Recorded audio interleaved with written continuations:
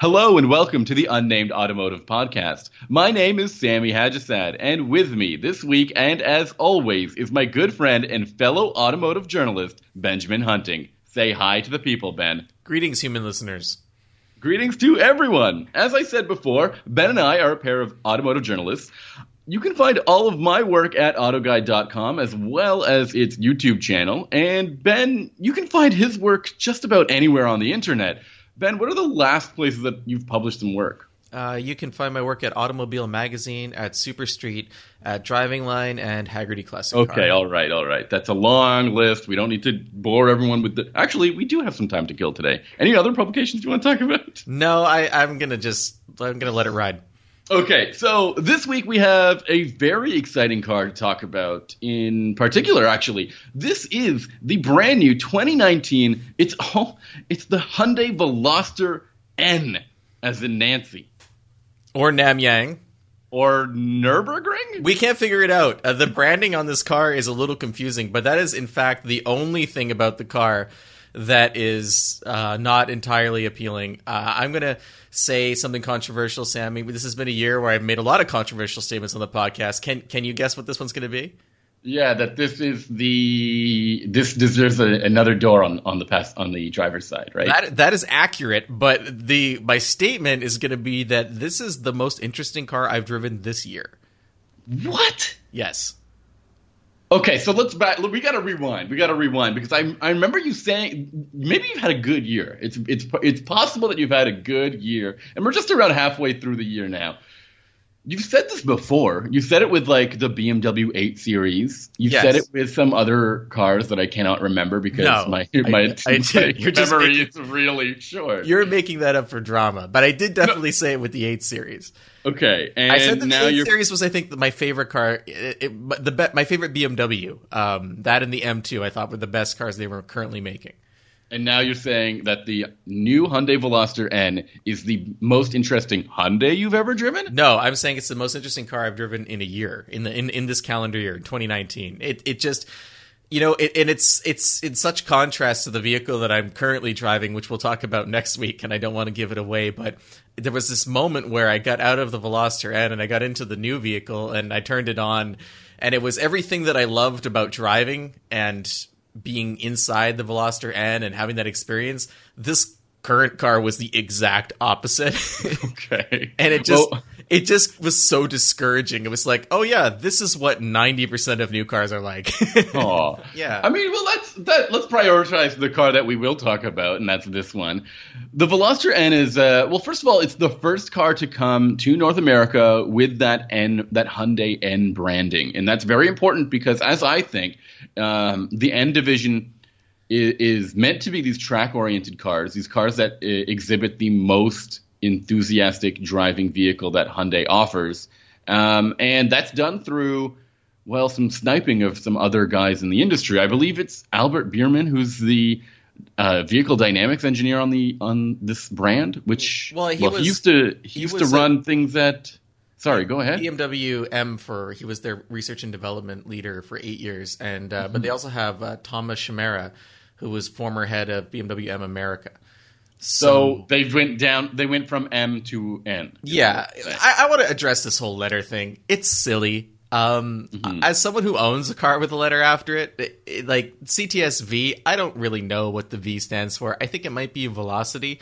At the time when that very fast, but they didn't have enough. It was GM, so they didn't have enough money to put an F badge as well next to the V. Well, it's that was back in 2004 when that car came out. So it was a little bit of Me Too-ism, but we're in 2019, and it just feels like Hyundai could have come up with a really cool name for its performance cars. I'm not knocking N in this. I don't think it's terrible, but I just don't get the following the crowd kind of mentality because there's so little else about this car that does follow the crowd.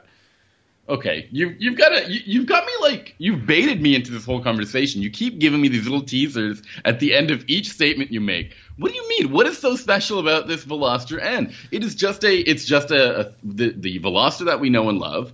It's got some interesting red accents all over it. And what? Tell everybody, what's so special about this thing? Can you put how you're feeling into words and onto this podcast? So the Veloster, the previous generation Veloster was not that great. Would you agree with that, Sammy? It was okay. I wouldn't fine. say it was. I wouldn't say it wasn't great. I think especially the later versions of it, there was like a special. It was called the Rally, and I really enjoyed that model. Well, no, it was. I should not say not that great. It was not a great performance car. It was a good commuter, and I like the styling. And it had 2 doors on one side, 1 door on the other. Everybody pretty much knows that now. So it was a risky styling move, but it attracted a lot of attention for Hyundai, and the vehicle was reliable and comfortable and all that good stuff. But when you drove it quickly, it wasn't super rewarding. It was fine. But you didn't get out of the car and think, oh man, I can't wait to get back behind the wheel. So the second generation Veloster, which I believe came out last year, if I'm not mistaken, it turned things around in a pretty big way. And when it first came out, the first model year, they had an R-Spec model that was, it had modest horsepower, it was a 1.6 liter turbo, I believe. But the chassis was really nice. It was really fun. You could also get a naturally aspirated 2 liter, if I remember correctly, too. Yeah, that was but not in the R-Spec, I don't think. Right. So the R-Spec was just a nice package. And when they announced the N was coming out, they're like, oh, so, we already have a pretty fun version of the Veloster, but we're going to kind of make a bonkers version of the Veloster. And that's what the N is. They put the 2 liter turbo engine in it. You can get between 250 and 275 horsepower, and I'll get into that differential later. It comes with a whole bunch of performance goodies, stuff like a limited slip front differential is available, has a dynamic suspension. You can adjust the stiffness of the damping. It has a fairly modest aero package on it. It's not screaming "look at me," but it does catch attention. The model that I had was finished in this really nice blue. I think it's called Performance Blue. And I had a number of people ask me about the color or tell me they liked the color, like just walking down the street. And specifically the color, not necessarily the car. So that to me, that suggests that they don't necessarily know what the Veloster is. They're actually responding to the hue that's on the metal. So that was interesting. Okay, I want to back up a little bit because there seems to be this path we kind of fall into every time we talk about a new generation product, and when we say, oh, the last generation was not that great, but this new one, oh, this is the one we're talking about. And I want to go back and I want to talk a little bit about the past generation Veloster, which I thought was a very decent car, and I thought that for some new people who aren't necessarily the hardcore auto enthusiasts who want to get involved in driving something that's a little bit more hotter than your average car, that was still a pretty good car. What I like about the new generation Veloster is that it took everything that was going on with the Veloster Turbo before and one-upped it and made it feel a little bit more exciting, interesting. And then this Veloster N came out, and just like you said, bonkers. It's just everything, right? They threw everything at it, right? In the course of one generation, Hyundai has gone from being a wannabe in the hot hatch segment to a world-class competitor. That's a great way to put it. I would usually call it I used to call it a lukewarm hatchback instead of a hot hatch, and I think now we've got something that's really up there in the segment. So tell me, this is crazy to think that in one generation the Veloster N has gone from, like I said, a lukewarm hatch into something that, you think this is better than this is definitely better than Honda Civic Si. Oh, it's not. The Si that's way down in Veloster R-Spec territory. So where are we talking in terms of your experience? The Veloster N is aimed right at the Civic Type R. There's absolutely no question in my mind that when they were building this car, when they were engineering it, they were like, they had a picture of the Civic Type R on the wall, and every day they came into work and they looked at it and they punched it really hard, and then they went to their desks and they said, we're going to build a car that's more fun to drive than the Civic Type R, and we're going to make it cheaper at the same time. And that's what they did. Okay, and I want to backtrack a little bit again because the Civic Type R is an extremely high-performance car. It is fast. Well, it's fast.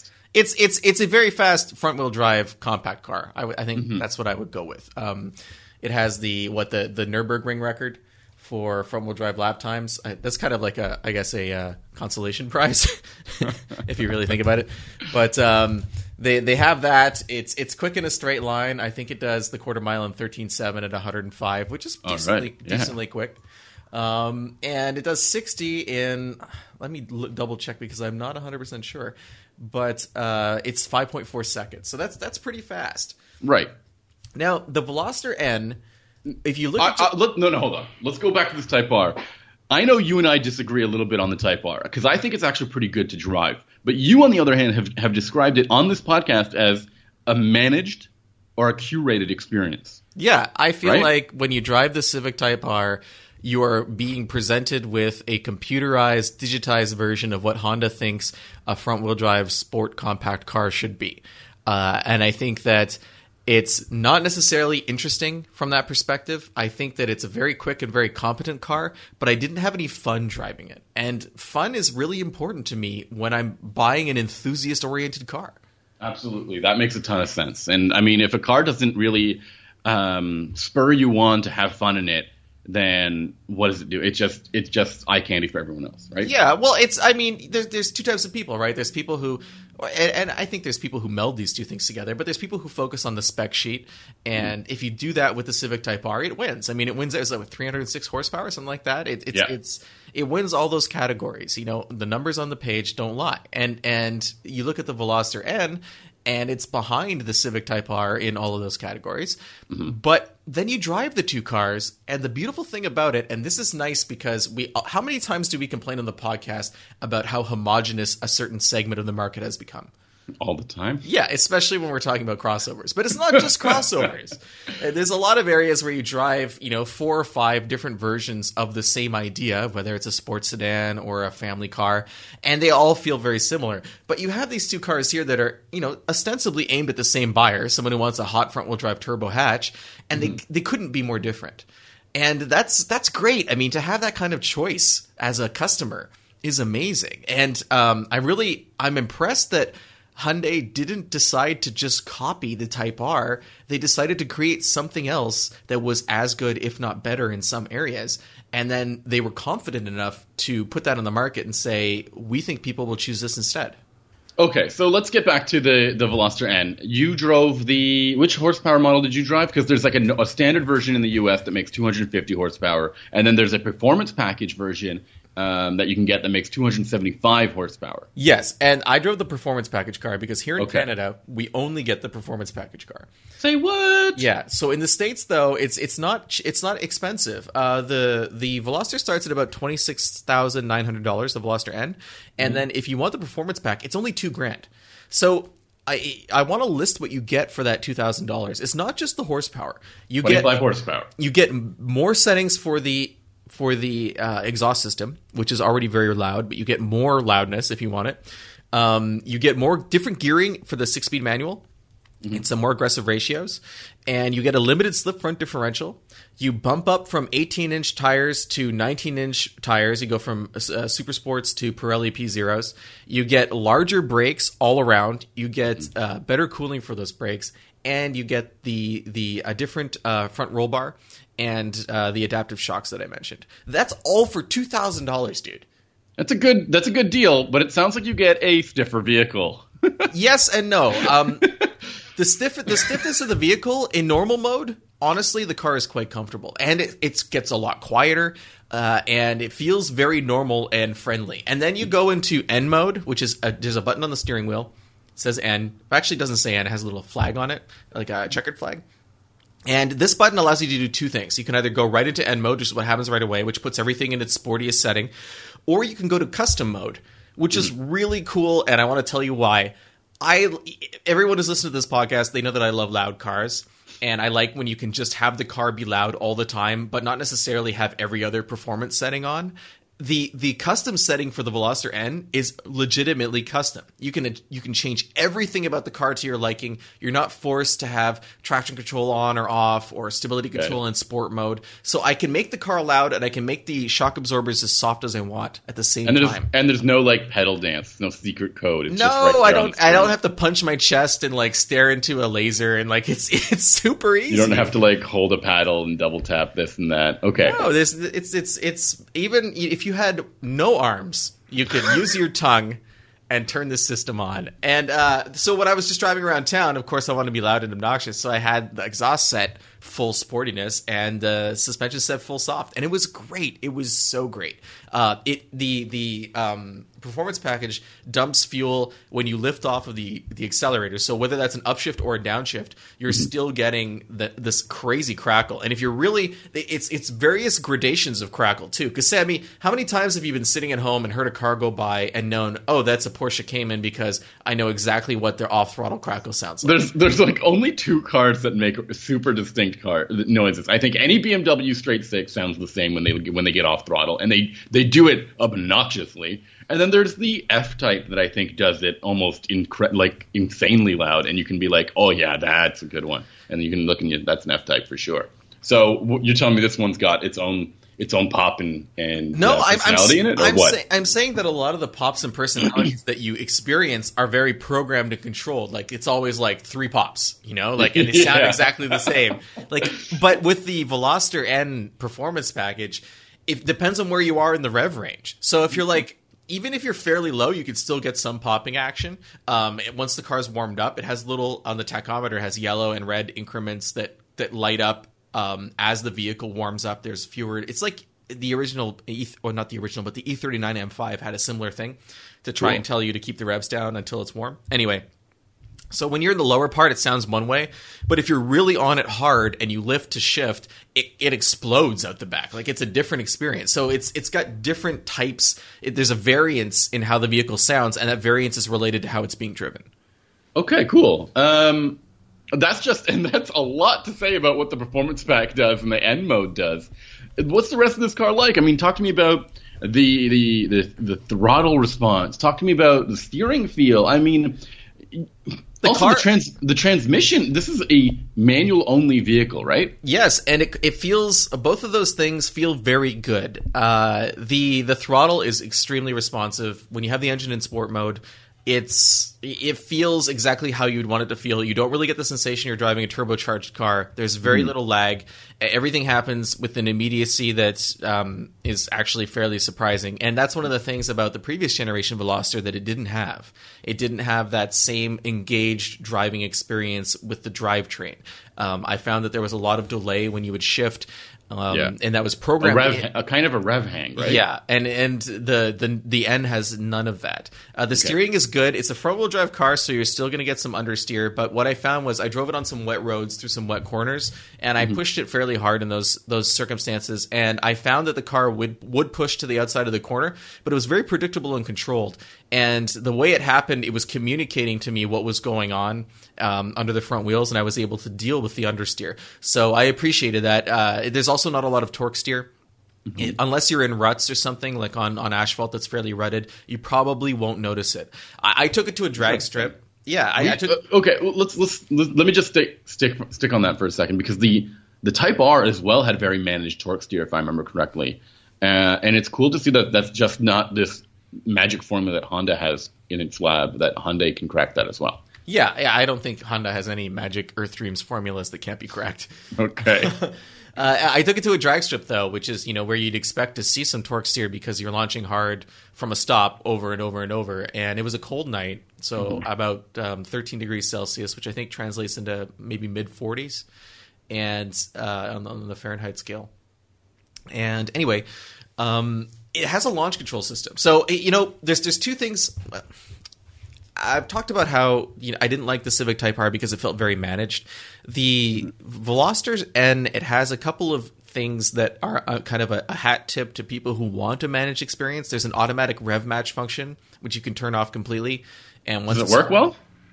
It works fine. It works as well as all of them do. I mean, it looks for the gate position of the shifter, and then it triggers the throttle.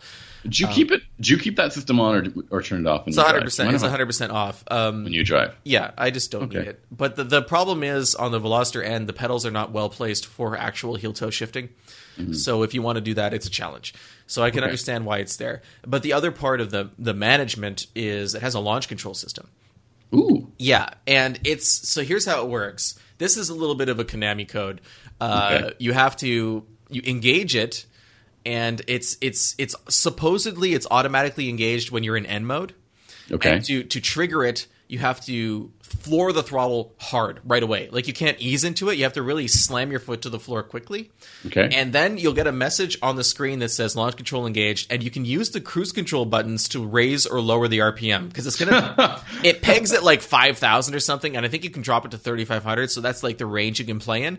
But let me tell you, when you're at the drag strip and you're staged and you're ready to go and you floor it, you have to hope that it triggers, because it doesn't always trigger. And some of that is because I'm not flooring it properly, but some of that's also because it has like a heat protection that kicks in, I think. You can only do it so many times in a row or within a certain amount of time. Mm-hmm. And then you have to very quickly set it doesn't remember what you'd set previously for the revs. Okay, and then, so it doesn't save it just doesn't save what you did last. So the couple times that I used it, it was revving really high, and then it just got crazy wheel shake, like wheel hop off the line, and it was not good. Okay. So I wasn't really impressed with the launch control. I mean, launching a front-wheel drive car with a lot of power is never easy. So I would just turn everything off, and you can do that in the Veloster. You turn all of the nannies off, and then I would slip the clutch myself. And I was able to run a 14 flat at 102 miles an hour. And the fastest time I've seen online for the car is 13.9. I think Road and Track ran that. Motor Trend ran at 14.3 with the car. They couldn't beat that, which really surprised me, because it was cold where I was, so there was very little grip. Mm-hmm. But I was at an NHRA sanctioned racetrack. It's not like just some fly by night operation. So I'm confident in that time. And I was able to repeat it several times. Consistency, that's very important, especially in a car that offers, one, a launch control, but even when you're not using the launch control, to feel that it's you're confident in the abilities of that car, right? Yeah, and so that's reasonably quick. It's still a 0.2 seconds slower than the Civic Type R. But to get that time in the Type R, I'm pretty sure you're using their launch control system too. Mm-hmm. So for me, just driving the Veloster, it felt like we were co-conspirators. We were in it together. We were having fun. It was kind of egging me on to drive like a hooligan. But like, even if I didn't want to drive like a hooligan, it was okay with that. I could keep things relatively low on the boil and still have a good time in the car. And I never really had that sensation in the Type R. In the Type R, it was like, I would get in and it was like, okay, this is like a space shuttle launch and we can go really, really fast if you want to. But you're kind of a passenger for most of that. You're not really being drawn into the driving experience in the same way. Yeah, you're just holding on. Yeah. And for Hyundai to have developed a car that, I mean, I've always kind of, the Veloster and a few other models, I was never really drawn into the drivetrains of the cars. They never really felt like something I enjoyed putting through its paces. It was more like, okay, the power is adequate and I like the rest of the car, but where's the beef under the hood? And the Veloster N has really blown that away. Okay. I wanted to ask one final question about this car before question? Well, before I start bothering you about other things. Okay. You had the 19-inch wheels on this? Yeah. With the Pirelli P0s? Yes. What do you think? Do you think that would be a better choice than the Michelin Pilot Super Sports on the standard wheels? I mean, it's not a drag car. It might be because it has bigger brakes and you need to go to 19s. So that they might not have much choice there. But I don't know why they changed tire brands. That is a good question. It's weird, right? Okay. I'm glad. Unless they don't make this, they might not make the size. I mean, right. It's a low volume vehicle, right? So who knows? I love the fact that you have this car that makes you feel like you're having a blast, that it's designed to make you enjoy driving no matter what the situation calls for. I mean, it's one thing to get consistent track times on a drag strip. It's another thing to have a car that's still fun to drive on the road. Yeah, and it's not a drag car either. No, right? It's not. I mean, I just brought that up because that's I get what you're saying. And I imagine from what other people have told me, it seems to be a lot of fun on the track as well. And to consider that this car is, one, it's from Hyundai. Two, it's under $30,000. I think you get it for $28,000 with that performance package, which is a great deal. Yeah, well, $26,800 plus $2,100, so you're probably looking at $29,000, which is still $6,000 or $7,000 less than a Type R. And not to mention the Type Rs, from what I understand, are in high demand and are difficult to get at that price point that you just mentioned. Yeah, so you're definitely right. You've got something that is it just seems like a perfect combination. I was going to say perfect storm, but I don't really want to use that cliche. So hey, it's a good combination of what goes together in a car to make you enjoy, like a good enthusiast car, right? Yes, and yeah, go ahead. I'm saying it's another example of the Hyundai mothership doing what they did with the Genesis G70. They looked at a segment, they saw what wasn't being done in that segment anymore, and they created a car that was as good as the competition where it needed to be, and then more interesting than the competition in other areas. And some people, a friend of the show, Bev Braga, had mentioned she's an owner of a Mazda Speed 3, a second gen, and this car is kind of like that car in the sense that it has a lot of power going to the front wheels, and it's rambunctious. The Mazda Speed 3s were known as not being necessarily easy to handle all of that horsepower off the line. They would cut boost, I think, in the first 3 gears to try and get it to the pavement. But it's kind of like that car's been gone for a long time, and it's all. I wouldn't be surprised if Hyundai took some inspiration from that particular vehicle when they were looking at the Veloster N. And it's also interesting too is they didn't use all-wheel drive. Yeah. Which would have added weight, which would have added cost. I mean, and who knows if it fits under this platform? I mean, we don't know, but it's still they went with the front wheel drive platform, which is interesting. Let's talk about the Mazda Speed 3. I had the Mazda Speed 3 as one of my first press cars when I got into this industry, and I remember that thing being a handful, like actually a handful. You cannot take your hands off the wheel with this thing. It was really old school in the way that it delivered its boost. It was extreme. It had a very late. Maybe it's that management that you mentioned earlier that just made it say like, no, you're not getting full power until now, and you're like, whoa. And let's actually talk about this segment now where it is. We've not only the Veloster N doesn't just face off with cars like the Type R, but there's also the Golf R, and there's also the Subaru WRX STI, and there's also even cars like, I don't know, maybe the Mercedes-Benz CLA in some true. The 45 AMG. I mean, it's a very expensive in comparison. It's like twice the price at least. It's true, but I mean, you're getting something that seems very similar in performance. It's just not manual only, like this car is. Well, yeah, I think too that it's in between a lot of the vehicles you just mentioned. Like, it's between a Golf R and a GTI. It is clearly a better driver's car than a GTI. Even though a GTI is good, a GTI is a soft car until you take care of the softness. If you want to put it on a racetrack, and it is much slower than a Veloster N. But the Golf R is quicker in a straight line, I think, and it feels more refined than the Veloster N. See, where the Veloster N loses points, I think, is inside the car. It's very, very similar to a regular Veloster. That doesn't really bother me. You have a lot of equipment. I had a heated steering wheel and heated seats and all that stuff. I think it was a heated steering wheel, if I remember. But the only real changes are you get blue seatbelts that match the blue paint on the outside and like sports seats up front. So there's still a lot of plastic in there, and it's right. And the Golf R is much more refined. It's much more special inside. Yeah, but I don't want to say special. Actually, it just comes with more equipment. I don't think the Civic Type R is particularly better inside than the Veloster N. I think it's kind of a similar philosophy. You get the special bits, but the rest of it is very, very Civic, which is again fine. That kind of thing doesn't bother me, and especially doesn't bother me with the N because, as you pointed out, even with the performance pack, you're still under $30,000. It's a screaming deal. It's a great deal. It's what the Mustang used to be. You know, back when Mustangs were affordable and GTs weren't stupid money, and it just has that kind of like people's sports car appeal. I want to talk a little bit about the interior. You just mentioned the interior of the Civic, and I've been driving a lot of these Civic hatchbacks recently in fully well-equipped models, not Type Rs or SIs, but well-equipped versions of the regular Civic hatch.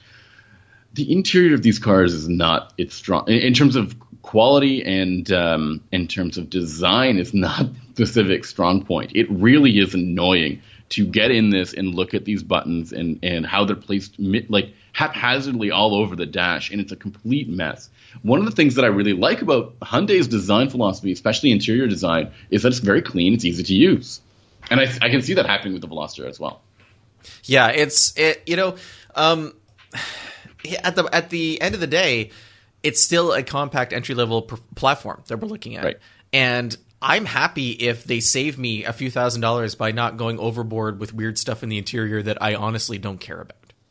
When I went to Korea as part of my World Car of the Year experience to see Hyundai and Kia and some of their new cars that they've been talking about, there was a lot of questions about the future of the N brand. And a lot of journalists were excited to see where N goes from the Veloster.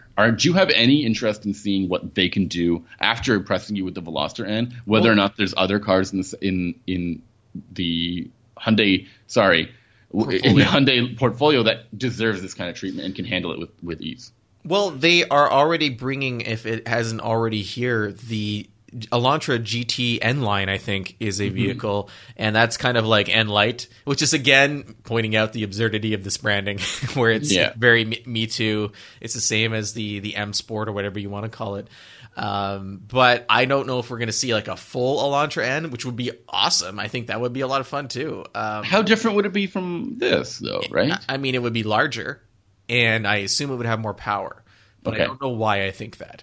And you just have an inkling. I think that I'm not sure whether Hyundai wants to. It would be a one-of-one vehicle too, right? Because while the Veloster, well, that's not necessarily true. I guess it could theoretically go up against the STI, but there aren't a lot of performance compact sedans anymore. Okay. They're mostly hatchbacks, right? You have the Focus RS, the ST. Those were all hatchbacks. Civic Type R. You have the WRX and the STI from Subaru as the sedans. And then you have the fake performance cars like the Nissan Sentra Nismo, which is not a performance car Never at all. mention that car At all. Please. You have ruined my night by mentioning this car. I can't stand that poor Nissan Sentra. I don't know so what bad for it. I don't know what they were thinking every time I see that vehicle and its branding on that. I feel like it's been left. It really was left behind, and they really botched the nameplate, the Nismo nameplate there. But who knows? Maybe something else can come down the line. I mean, the Juke Nismo was kind of fun to drive too. So. That's true, but the Juke Nismo was kind of. They didn't really go overboard with it. I mean, not for a production model. Those seats were obnoxious. That was already a good platform, whereas the Sentra platform, it's not really great at anything except being big and comfortable, and for the compact segment, and being inexpensive. I mean, that's pretty much the reasons why anyone would buy a Sentra, I think. It looks good, but it's not any way interesting to drive, and it never has been this generation. So okay, but going back to my question, I can see a Kona N really being one of the coolest cars ever. Oh, I don't know, Sammy. I mean, it's a crossover. It's barely a crossover. You've seen the Kona. It's tiny. I've driven the Kona. And it's not like a lumbering SUV. It's a tiny little car. It could definitely do with an N performance version. But then the thing is, if the Veloster is already a hatchback, and then you have the Kona hatchback, and it's like, are you cannibalizing sales? So I don't know if that would happen. I mean, it would just hit those people who want a slightly higher, taller vehicle in some way or another, or maybe more, I don't know, trunk space. I mean, what about a Sonata N? Oh, that would be so good. I think that's actually for sure coming. You think so? Like, I think that was I'm talking mentioned. N. I'm not talking N line. You think that they would make a Sonata N? They said that their N division is working with almost every vehicle that they've got to see what they can do, and I think the Sonata is definitely on that list. What would it compete with? Well, we did see some ridiculous concepts from Toyota that are actually a reality, that are TRD versions of the Camry. That's true, but it didn't gain any power. It doesn't. I mean, unless the thing will crack 300 horsepower, it's still in the right territory. You know, I guess so, but it's also a lot heavier car. So I don't know. Like, are you diluting the N if you make a Sonata N that's like the TRD Camry? Because I think TRD as a brand is strong enough to withstand things like the TRD Camry, and didn't they make a TRD Avalon too? Or am I? Yeah, they made a TRD Avalon. So I mean, if your brand is strong enough to support those two cars, that's one thing. But if you're a brand new brand and you're like, all right, check out this Hyundai Santa Fe N, people are going to be like, I don't know what N means anymore. Immediately after introducing the N brand, they're like, wait, I don't get it anymore. It gets tanked. I think they're going to make a Palisade N, and this is going to compete with like items like the Dodge Durango Hellcat? Oh, no, not Hellcat. SRT, see? If you make a Palisade N that has, like, SRT levels of power, that would be awesome. I just don't think that will happen. Like that to me doesn't damage the brand. I mean, it might make people confused, but I don't think it'll hurt it. No, I think what is the most interesting thing is that N actually has a performance division, and it's a motorsports division, which is in rally racing and in street racing, if I remember correctly. Street racing? Sorry, not like circuit, like Fast and Furious no, style. My mistake. You got me. Overnight parts from Korea, if we have to. I'm sorry. I just had it. They have a special track version of the car, so. Yeah, I mean, and they've been rallying the I-30 for a long time, haven't they? Right. In Europe. So it's cool to see. Yes, touring car is what I wanted to say, not street racing. Sorry for that. That's okay. And, they've got this heritage they're trying to showcase. They're trying to equalize one item to the next, and that's what they're doing with the Veloster N. It'll be interesting to see what other motorsports they might want to get into and what cars they might have in that world. Yeah, and even if there's nothing, just the fact that Hyundai is willing to take a tens of millions, if not hundreds of millions of dollar risk on debuting a new line of high performance cars that no one will buy. I mean, that just shows how much this brand is feeling its oats. Not only have they created the Genesis brand on its own, which is, a huge money sink, they're like, yeah, we're going to make sports cars too. And they're backing it up with engineering and design. And these are not placeholder cars. These are this is something that, people would want to buy. It is a compelling car that is at close to the top of its segment. I think it's better than, something like a GTI, as I mentioned, and it's better than a Focus ST, which is an older design at this point. I had more fun with it than a Focus RS, even though the RS is quicker. Right. So, and I had more fun than in the Civic Type R, but I realize that's a controversial opinion, and the internet is going to hate me for that. I don't know if the internet will hate you for that. I think there's a bunch of things that make the Type R really interesting and that have nothing to do with performance. I think the shifter, the feel of that shifter, that Honda, it's like this buttery smooth Honda shifter, and it makes me fall in love every time I use it. And I can't wait to see what this Veloster N is like, because I've heard that it's very similar. So next week, Sammy, what are you going to be talking to us about? I mean, we've expounded on the N. We've expounded on the N, but I'm sure that there's something else that's not Korean and perhaps hails from a brand that you've recently fallen in love with and seem to drive almost exclusively that we're going to talk about.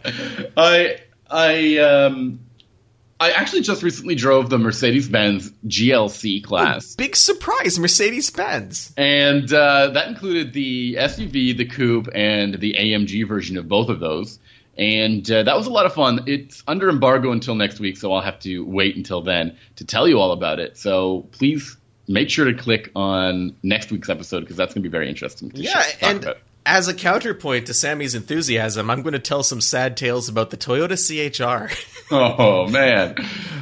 Go ahead. It's a vehicle that maybe shouldn't have been. And anyway, we'll get to that next week. I think you're mistaken. I think you're seeing it as something that it's not, because I think it's a very interesting. It's a very what's the word I'm looking for? It's not like the rest of its class. I guess the word I'd be looking for would be mistake, just from a branding perspective. Because as we all know, this was a vehicle that was supposed to be a Scion, and then Scion disappeared, and Sammy is the only person left on Earth who owns a Scion. And you keep calling it a Subaru. I don't know what you're talking about. But in any case, the CHR soldiered on as a Toyota, and it's so out of step in a lot of ways with the rest of the Toyota family. And that's something I want to talk about next week. Okay. So if you enjoyed today's episode, or if you didn't enjoy today's episode and you're worried about that, head to our website. It's unnamedautomotivepodcast.com. And while you're there, you can subscribe to our podcast so that you catch next week's episode, and you can see whether or not it's a consistent thing, whether you like this podcast or don't like this podcast. Preferably you like it, right, Ben? Like, that's the right thing to do. You're going down a dangerous hole taunting the audience, Sammy. And if you don't like it, honestly, send us some feedback. We have a contact form there. You can let us know what you think of the podcast. We really appreciate that feedback, and it really helps make our podcast what it is today, which is to say better than what it was when it started. And if you want to get in touch with us and talk to us about what we're talking about or what you'd like us to talk about, you can get a hold of us on social media. Sammy is on Twitter for some reason, even though people are so mean. And his handle is at Sammy_ha, like you're laughing. You can find me on Instagram, where everything is much friendlier. My handle there is at HuntingBenjamin, or you can email me, benjamin@benjaminhunting.com. Or, Sammy, did you mention the contact form on the website? I certainly did. Okay, so you can do that too. And we hope to have you all back with us next week. Take care, guys. Thanks for listening.